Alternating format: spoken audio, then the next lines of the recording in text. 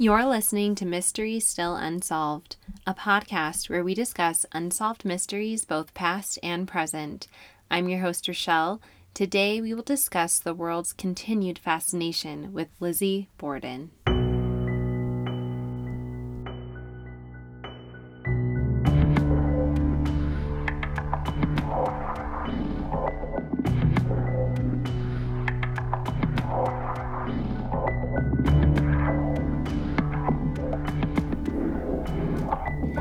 Hello, and welcome back to Mystery Still Unsolved. I am so happy to be back here with all of you today. I feel like it's been so long, but it's really only been like a week. I guess it was just a really long week for me because it feels like more like 2 or 3. I want to express my gratitude and appreciation for all of you listening today. Thank you all for your continued support.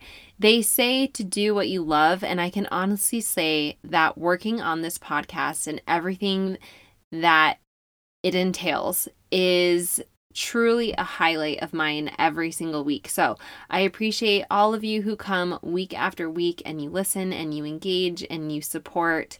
When I look at the data and I see how many people are listening and downloading episodes, and to just see the reach that this little podcast is attaining, it gives me that push because I'm like, okay, even though this is hard, even though it's not always fun, my listeners expect a story this week, and I don't want to let you guys down. So I know a lot of people within the podcast community who, I don't know, they get a lot of hate. They obviously have a lot of followers, but they get like mean comments and stuff. And I think that that's something that you just have to be okay with when you put your ideas out here like this.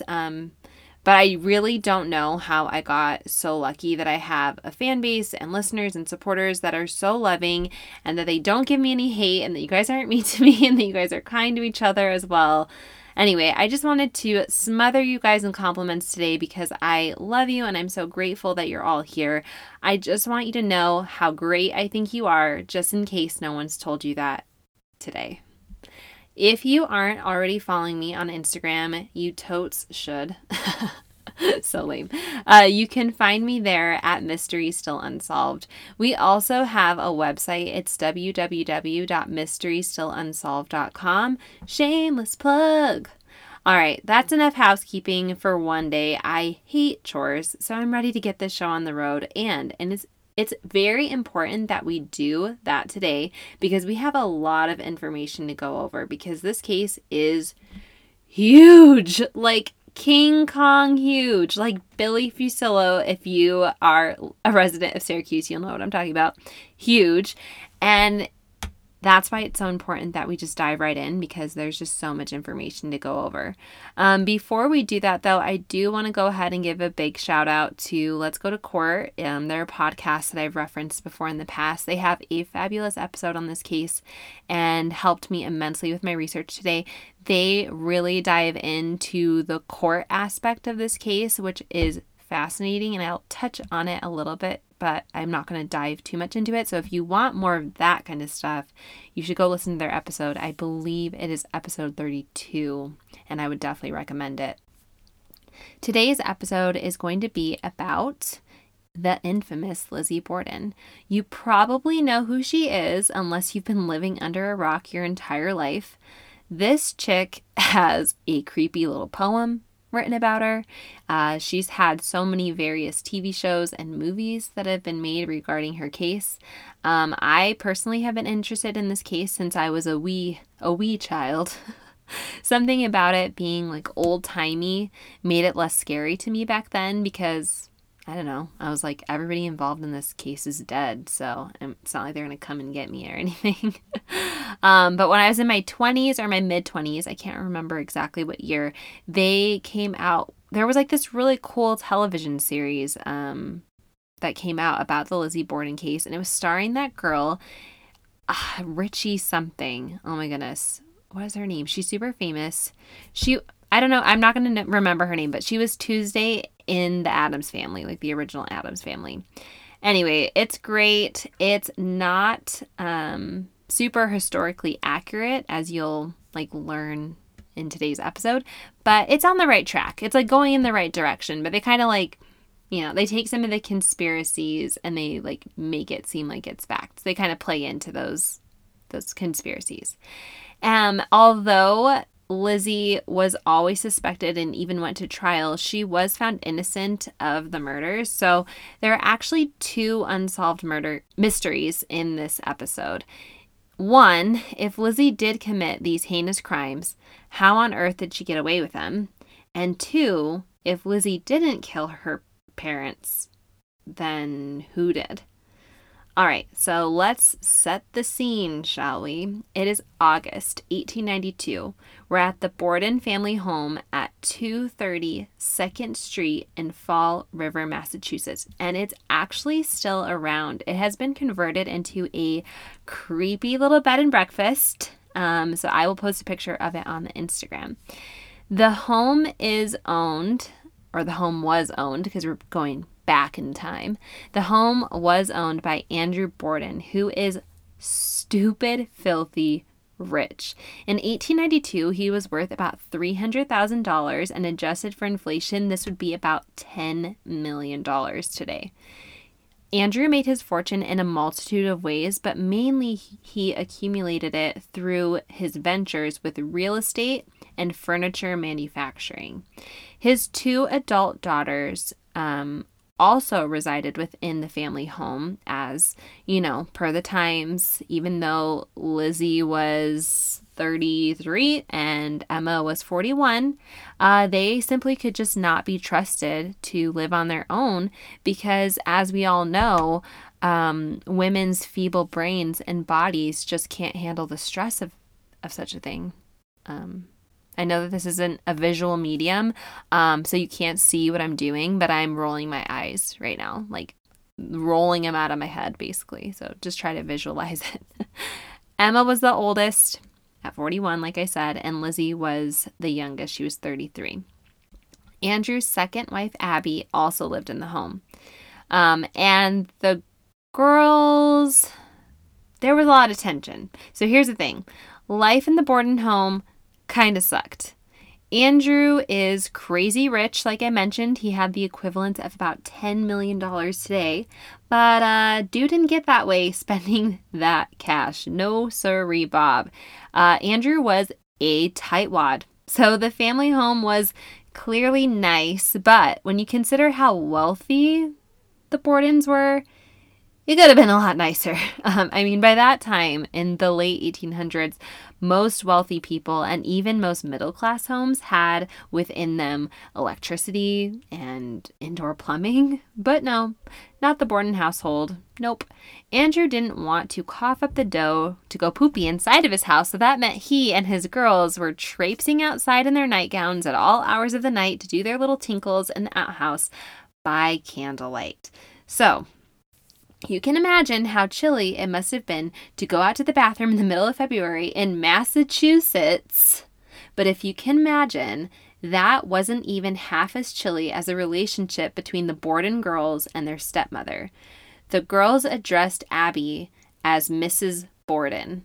While I learned this, I imagined that the marriage between Andrew and Abby must have occurred later on in their girls' life. Like perhaps when the girls were already teenagers and, they kind of had that relationship with their mom and they're like, this lady's not going to replace my mom.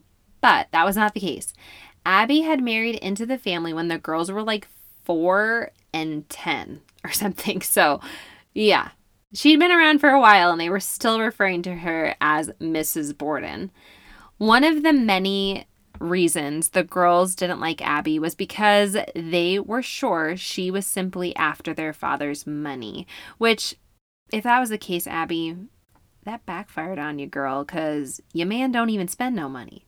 That's a bad gold digger. If you're going to be a gold digger, at least do your research. You know what I mean? I'm not condoning gold digging behavior, but come on.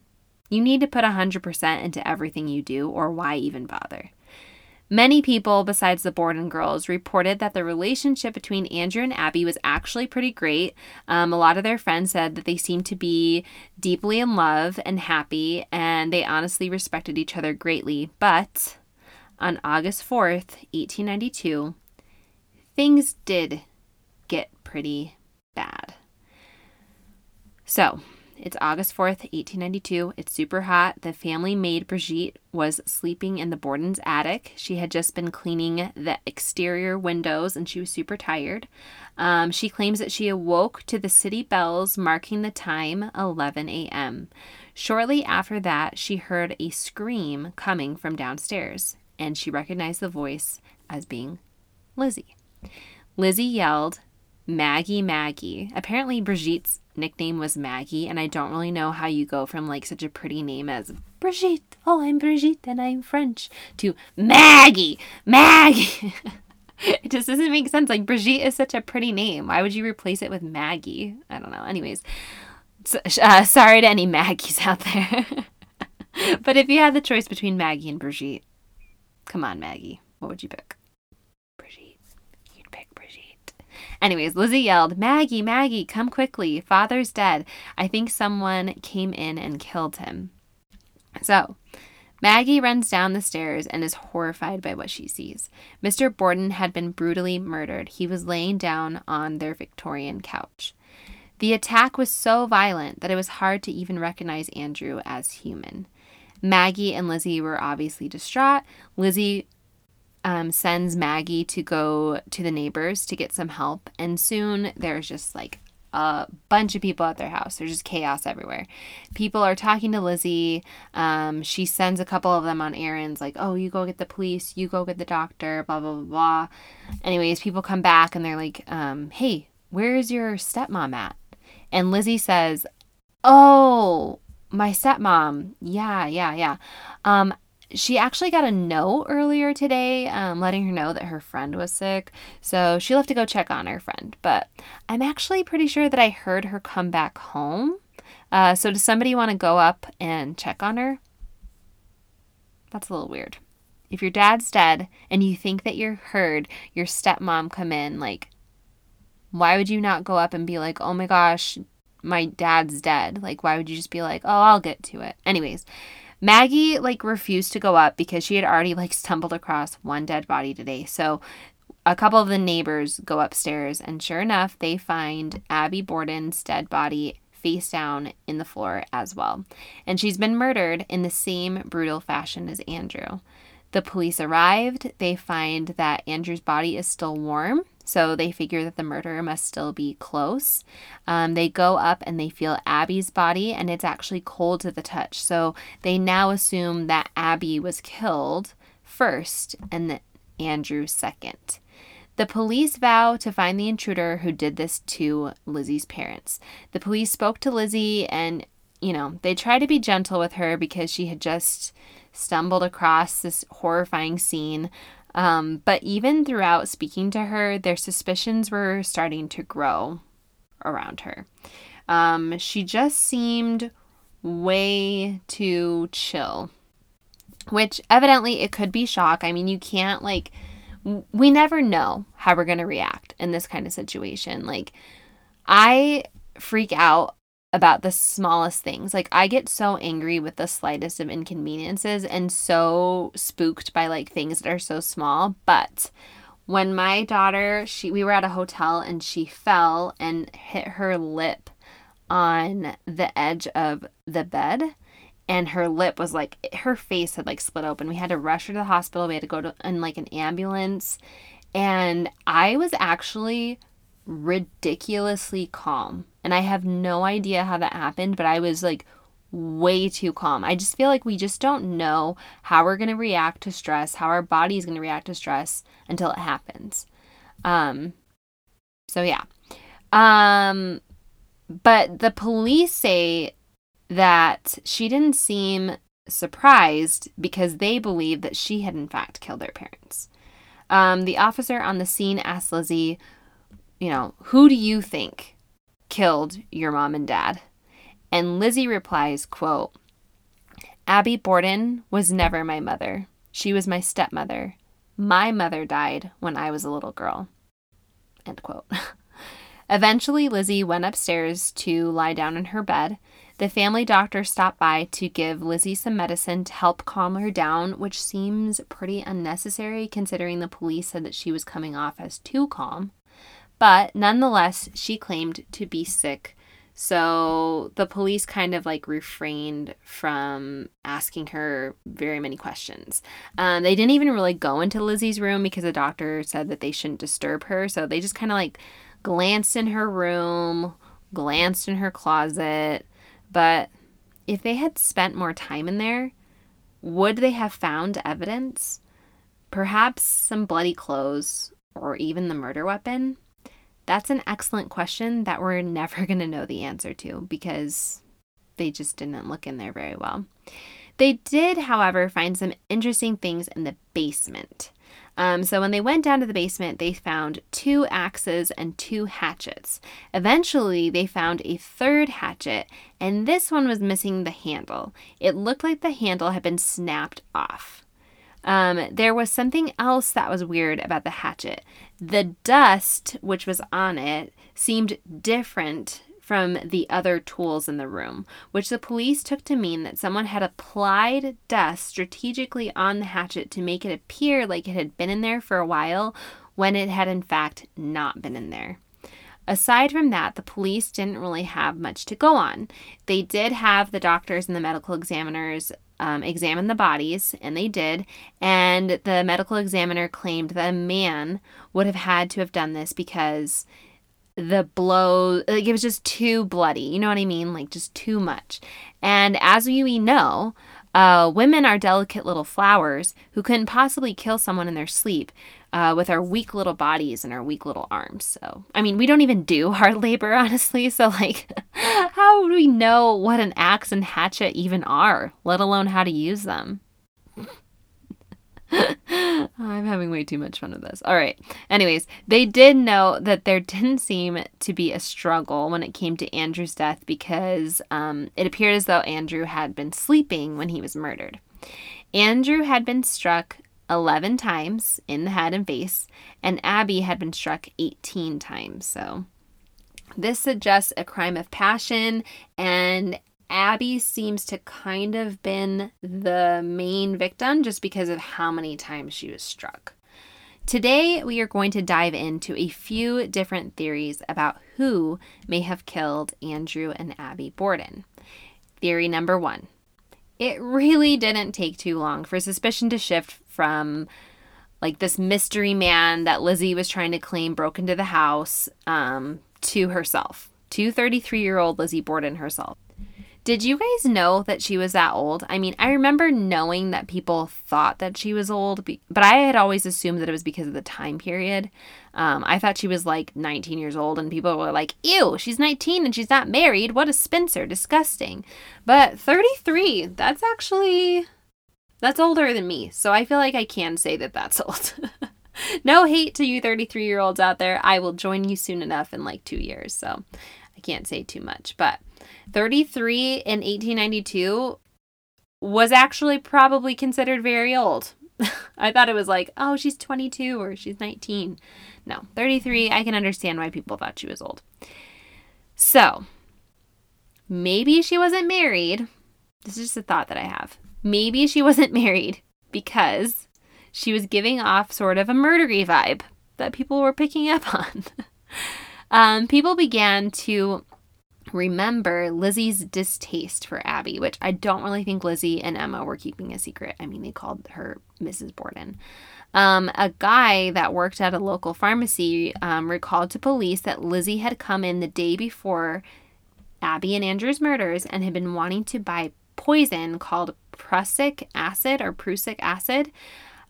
because she claimed that she wanted to, quote, kill some rats, end quote. I don't know if she was being metaphorical about that or literal. I don't know. But anyways, this guy at the pharmacy had refused to sell it to her, and he wondered to the police if that might be relevant. And yes, sir, that information is absolutely relevant. Oh my gosh. Her parents died? That's so weird. Yesterday she came in trying to get poison. Do you think that could be related? Like, oh my gosh. Good thing you're a pharmacist and not a detective because you're literally an idiot. So police circled back to Lizzie, and this time they asked her some tougher questions. They weren't as gentle. They didn't let her take a nap halfway through the investigation. And as chilly as Lizzie may have seemed and cool and calm and relaxed, she did not hold up well under this type of pressure. Her alibi sucked. She claimed at 9 a.m. that she was putting shams on pillows, and that later, around the time of the murder, she claimed that she was in the barn looking for supplies for an upcoming fishing trip next week. She was like, yeah, I was up in the loft of the barn for 15 minutes. And that is literally the worst alibi I've ever heard. And the police agreed because they were like, oh, you're up in the barn, you say. Okay, cool. They went to the barn and they checked it out.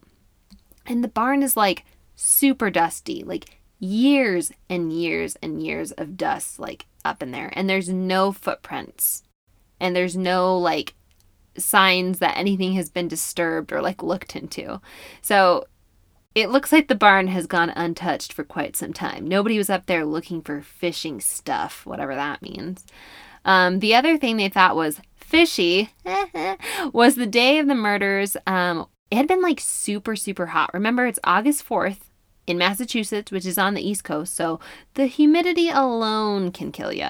So why would you choose on one of the hottest days of the year to voluntarily go up to a barn loft in sweltering heat for 15 minutes to get some supplies for a fishing trip that's happening next week? It just doesn't make sense. This is a task that you could have put off later in the night when it's not burning in 105 degrees. There was another thing the police couldn't let go of either. Lizzie had claimed that on the morning of the murders, her stepmom had received this mysterious note about a sick friend. So police obviously wanted to see that note, and Lizzie claimed that she, I just don't know where it is. And they said, okay, we'll find it. That's what we do. We're police officers. We find things. And they searched the entire house, turned it upside down, and wouldn't you know, they couldn't find the note. Witnesses claim that Lizzie acted very bizarrely upon the discovery of the bodies. She had sent everyone in different directions to perform these mundane tasks, you, go get the doctor. You, get the police. You, go ahead and get a hold of my sister. You, get a coffee cake because now we have company. Meanwhile, Lizzie was just sitting alone in the house with 2 dead bodies, her own father, and even if she doesn't like Abby, she's been in your life for over 20 years. So I don't know. I don't know about you, but I wouldn't want to be left alone in a house with 2 dead bodies, especially when the murderer is still on the loose and could be anywhere. That is, unless you already know who the murderer is and you know that you have nothing to worry about because you're the murderer. You know what I'm saying? This struck the police as very odd, so much so that they began an inquest on Lizzie. Lizzie was interrogated at the courthouse for 3 days without an attorney present. And you have to remember that Lizzie had not been charged with anything, but she had to go to the courthouse every day and be questioned by 3 judges. She did ask for an attorney during those days, but based on the time period and the laws of Massachusetts, and since it was just an inquest and she hadn't technically been arrested, she didn't technically have the right to an attorney during an inquest the way that you probably would today. Lizzie's testimony was all over the place. It was contradictory. A lot of her friends who had stood by Lizzie after hearing about her parents' passing were present at the inquest, and when they saw for themselves and heard for themselves the inconsistencies in her testimony, they pieced the F out. You know what I mean? They were forced to face the truth that perhaps their friend actually did do this. A week after the crimes were committed, Lizzie was arrested. She pled not guilty. She stood before a grand jury who at first refused to indict her. They didn't believe that there was enough evidence to, have a trial at all. The prosecution claimed that they had new evidence, which was that a friend of the Bordens named Alice had stayed with Emma and Maggie and Lizzie after the murders to, kind of be a support for them. And Alice claimed that the night of the murders, she witnessed Lizzie go into the backyard and burn a blue dress. When Alice had asked Lizzie, "Why are you doing that?" Lizzie claimed, I'm burning this dress because there's paint on it. And this made the cops super suspicious because on the day of the murders, Lizzie had been wearing a blue dress. At that, the grand jury indicted her. Lizzie was like, "Oh crap, good thing I'm rich now." She hired 3 lawyers, her old family lawyer, a famous Massachusetts lawyer, and another lawyer who had been the governor of Massachusetts at one point in the past. So yeah, she paid a pretty penny to these people to represent her. But the prosecution wasn't worried. They didn't care that she had these fancy, expensive lawyers. I mean, on their end, they had one lawyer who ended up being the Attorney General of Massachusetts, and the other one ended up being appointed a judge at the Supreme Court level. So all of the lawyers on both sides of this case were super, super legit. On June 1st, just a few days before Lizzie's trial, a local Fall River woman was found in her kitchen, hacked to death with an axe. Plot twist, the person who killed that woman ended up being a Portuguese laborer. And this is very important because right after Abby and Andrew's death, there had been this thought that there was a Portuguese laborer who felt like Andrew owed him money. And he had supposedly gone to the house that day, and Andrew said, "Hey, I know I owe you money. I don't have it on me right now. Why don't you come later?" And so that had kind of been like the original suspect in the case until everything kind of shifted over into Lizzie's direction. So it seems like both the cops and the townspeople, after hearing about this lady who was hacked to death with an axe in her kitchen in a very similar way as the Bordens, and then it ended up being this Portuguese laborer, it seems like the townspeople and the cops were like, that's weird. Anyways, back to Lizzie. It doesn't seem that any real effort was put into figuring out if these 2 cases might have been connected in any way. The prosecutors brought in Andrew and Abby's skulls to show the jury how extensive the injuries to the Bordens were. And when the skulls were unveiled in court, Lizzie actually fainted. When she came to, the prosecutor continued where he had left off, and Lizzie fainted again. He said that Lizzie was the only one with motive and the only one with opportunity to commit these heinous acts. I mean, he's got a point. By both parents dying, Lizzie and her sister Emma inherited a buttload of money.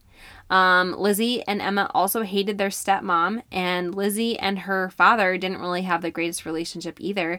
I mean, apparently Andrew had purchased a home for Abby's half-sister instead of purchasing Emma and Lizzie a home, which he had apparently been promising to do so for years.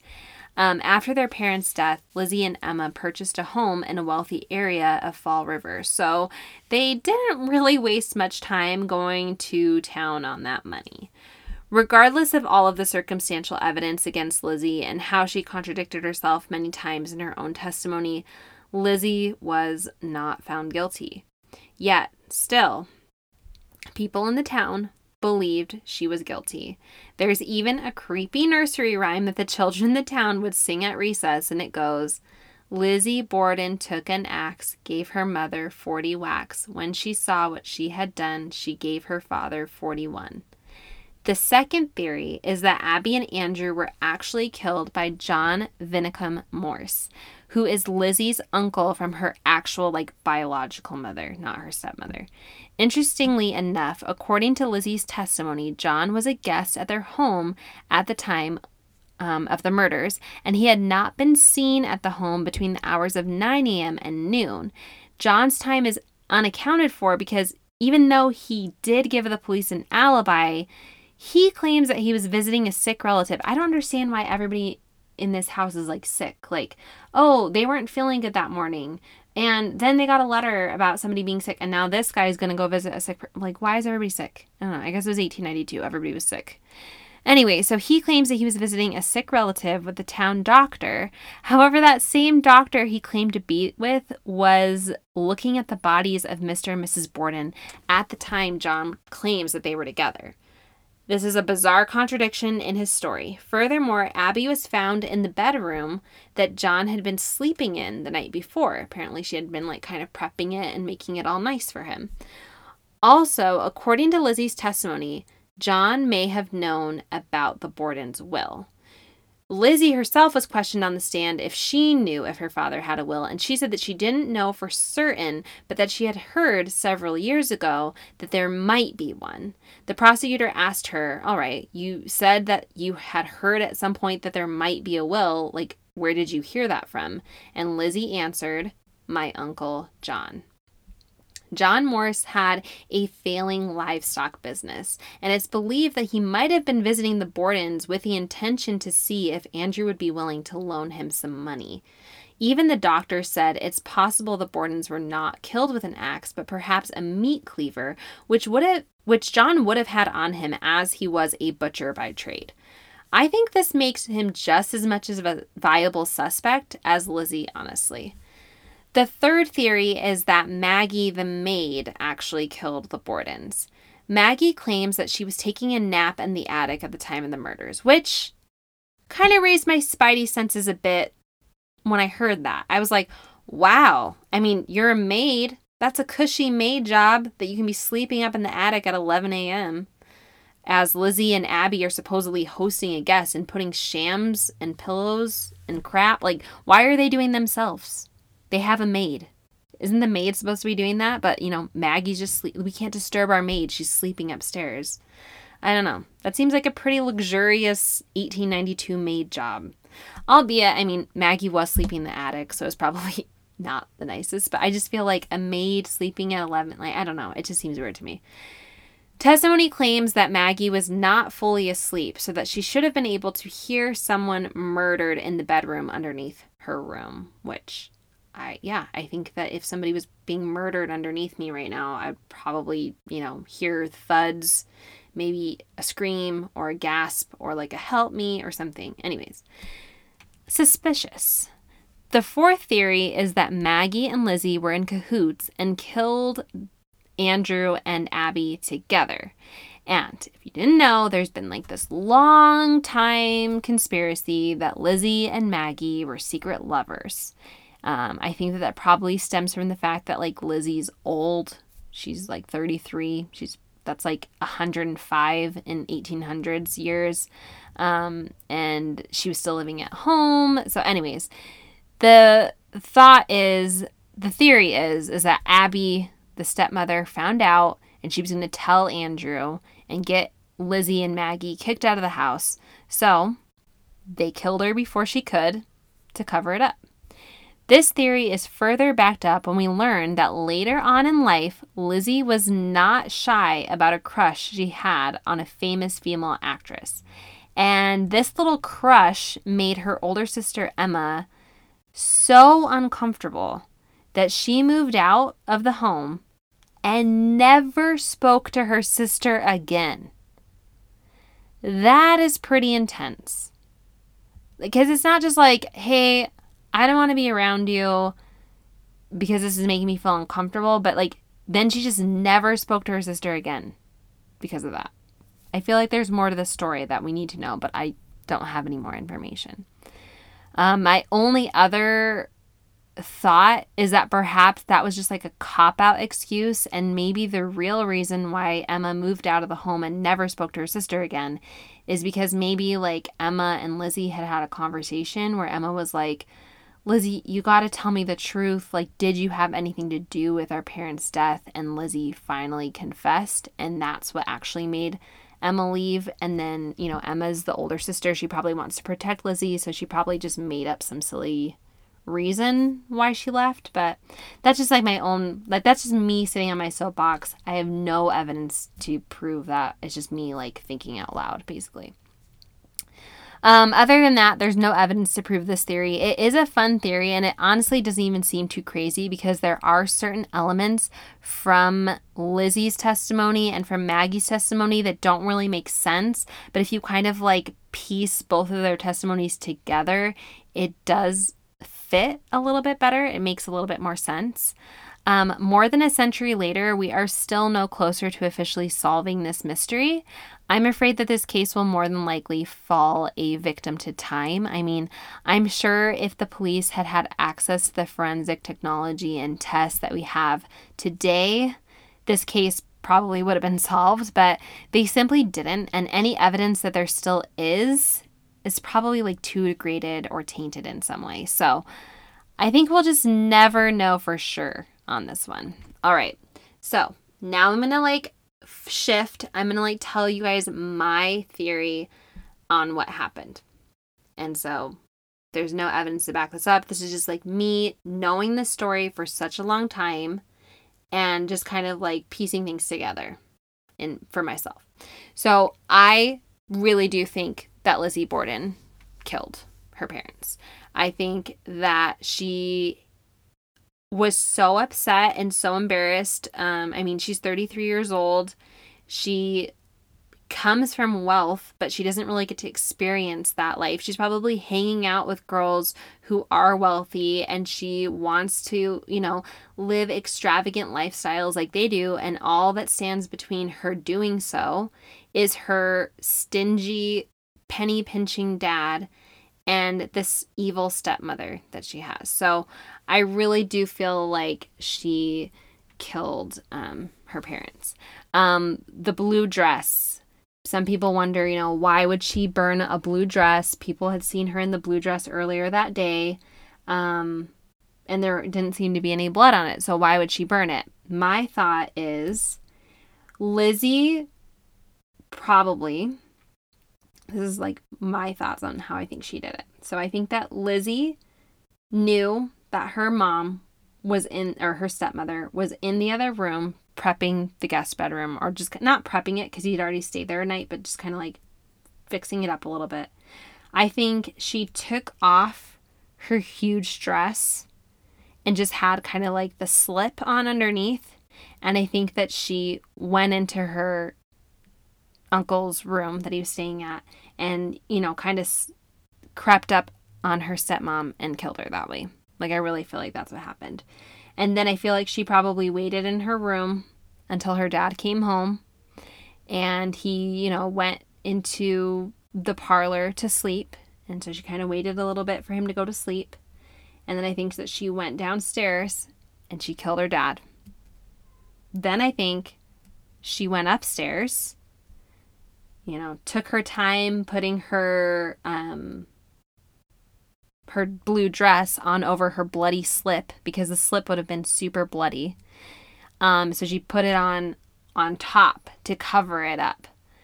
And then she went back downstairs and pretended like, oh my gosh, I just stumbled in on my dad. Oh, this is terrible, Maggie. And then Maggie comes downstairs. And the story continues from what I already told you.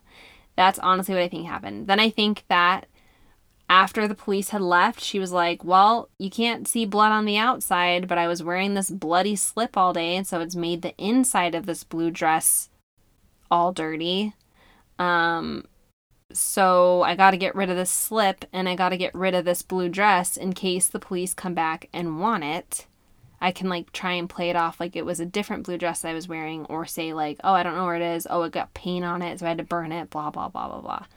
That's what I think. Then I think she hired herself some really good lawyers because she was rich now, and they helped her get off the hook. And honestly, there was considerable doubt in the case, like reasonable doubt, especially with that woman who had been murdered in her kitchen. I know that they didn't really take that into effect, but I mean, it puts doubts in people's mind, even if you don't talk about it. So I don't know. That's my theory. And I think that definitely later on in life, Emma was like, Lizzie, I gotta know, like, did you have something to do with it? And Lizzie told her, yeah, I did. And that's why Emma never talked to her again for as long as they both lived. So I don't know. What do you make of this case? Do you agree with my theory? Do you agree with any of the theories that were mentioned today? Are there any that seem like way too far-fetched and crazy to you? I don't know.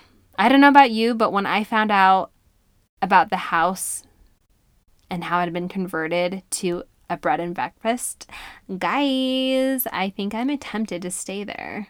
Who am I? I've changed. Last summer, I wouldn't even have considered that as a possibility. And now look at me. Summer 2021, you've made me grow. I'm progressing. I've changed. Well, next time I'm on the East Coast, I'm going. It's been decided. I'm going to stay in that creepy little bread and breakfast. And it's going to be so awesome.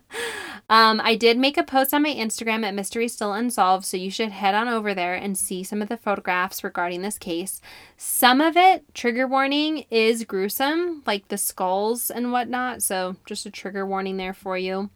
Thank you again for all of your support, for following me on Instagram, for commenting on my posts, for sharing me with your friends and your family on Instagram, on Facebook, and in real life. Thanks for visiting my website and for sending me cases and compliments. I really appreciate it. You guys seriously are the best. The best way, if you want to know, to support this podcast is to just keep coming back. Just keep coming back and make sure that you join me next week when together we'll discover, did someone ever place a useful tip? Has justice prevailed? Or is the mystery still unsolved?